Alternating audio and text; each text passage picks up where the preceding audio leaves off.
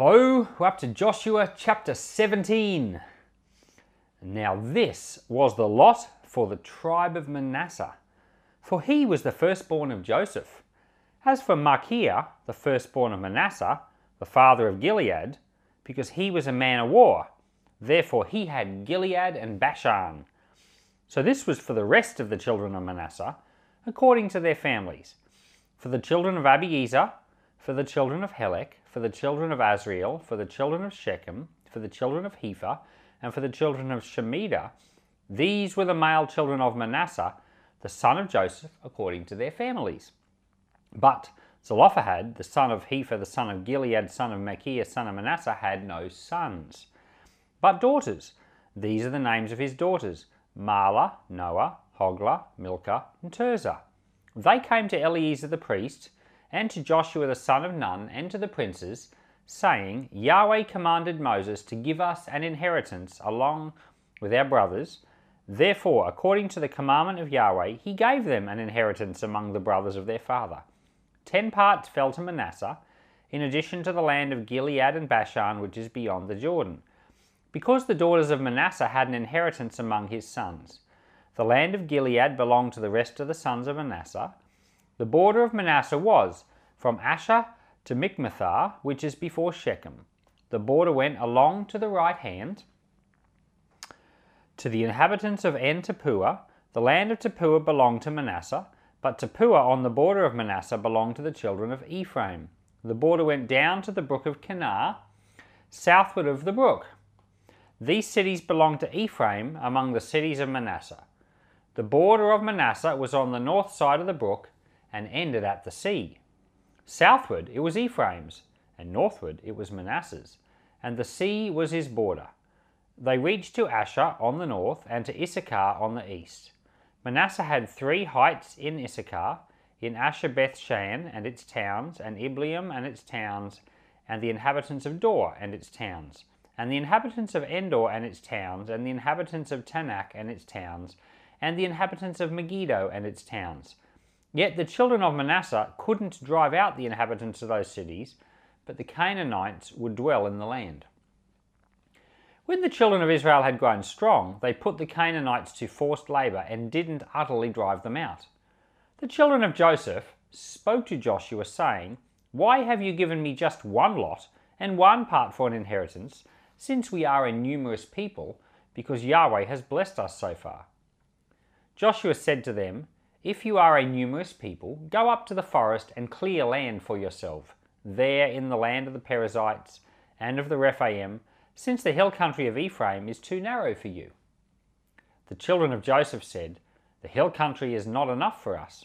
All the Canaanites who dwell in the land of the valley have chariots of iron, both those who are in Bethshan and its towns, and those who are in the valley of Jezreel. Joshua spoke to the house of Joseph, that is to Ephraim and Manasseh, saying, You are a numerous people and have great power. You shall not have one lot only, but the hill country shall be yours. Although it is a forest, you shall cut it down, and its farthest extent shall be yours.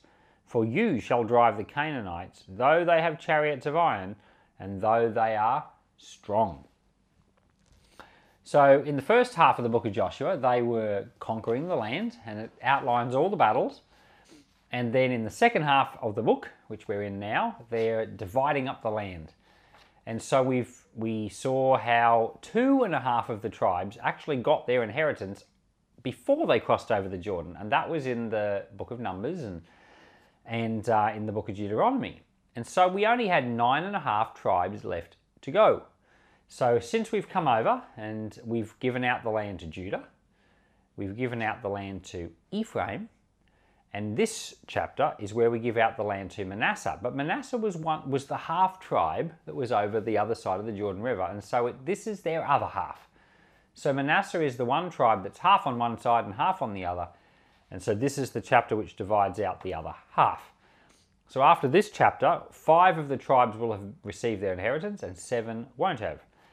Now, and of course, the tribe of Manasseh was the tribe which had the daughters of Zelophehad, which we just mentioned. This was a man that didn't have any sons, so we already discussed in Numbers 26 and Numbers 36 how these daughters were going to get an inheritance, and we discussed all the meaning of that, and here's where they actually get it. And the boundaries are all described. We don't understand the geography, so we don't kind of get a sense of where the boundaries are, but this is where it's all assigned out. Now, at the end of this chapter, it says they hadn't completely driven out the inhabitants of the land. So some people were thinking, well, didn't they just conquer the land? Why are there still people there? So what's happened is, before, Canaan was basically an area that was completely full of all these city-states, basically. Every city was its own little mini country, and its king was the king of that little mini country. And there was heaps of them. So what you've got is a military campaign where they've gone through the land and they basically conquered 27 cities, or was it 31? I think it might have been 31 cities. They've got control of the land, but it doesn't mean that there's not individual groups and areas of the land where those original occupants are not still living and in control. Because everyone was in control of their own lives before. Well, they still are. It's just that they don't have control of the land. So, excuse me, sneeze averted. So what's happened is that they've now started allocating out the land to different tribes. So they've said, Ephraim, here's your lot, and Manasseh, here's your lot. But within the lots that are assigned, there are still pockets of people that are living like they were before. And they actually have to be conquered and subdued. And this is exactly what it's like when we become Christian. Our whole life comes up under the lordship of Christ. He's now the Lord. He's got control of it. But sometimes there's little pockets of our life that are holding out. And so you would say, I'm a Christian, I follow the Lord, and you do, but it doesn't mean there's not areas that need to be conquered, things that need to surrender to Christ. Just like the land of Israel, it was under the control of the Israelites. They had the whole control of the lot, but there were areas which they hadn't subdued. And so the end of this chapter, the children of Joseph, which is two tribes, Ephraim and Manasseh, they say to Joshua, give us more land because we're a numerous people, give us more inheritance. And Joshua says to them, here's some forests, go and clear the forests. And I guess that's for cattle. And there was another area where there were certain people that lived there, and he said, go and take their cities. So Joshua is basically saying to them, you know, the land is there. You can have it. You've just got to go and do the work and, basically go and take it. You've got to go and do the work. Now, there's these two examples that are given. Was one, clearing forests. Now, in these modern times, if you want to clear a forest, which is frowned upon, because of all the discussion about greenhouse gases and other things, people don't, chopping down trees isn't an approved activity in this modern culture.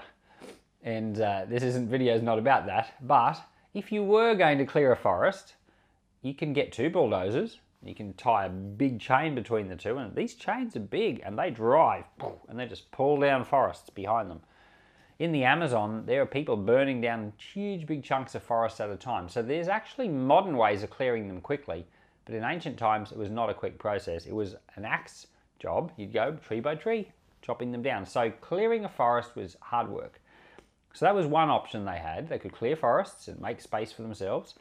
But the other option was a military option, was to attack these people and take their land. And now the attacking and taking the land, that's quicker, but is riskier. The clearing forests is a slow, laborious process with a lot less risk. It's more guaranteed. It's just hard work. And I think that there's a picture here in these two things concerning our spiritual lives. There are areas of our lives which are not yet conquered to the Lord. Now, some parts of our lives, we can conquer them and subdue them, bring them before the Lord if we work at them.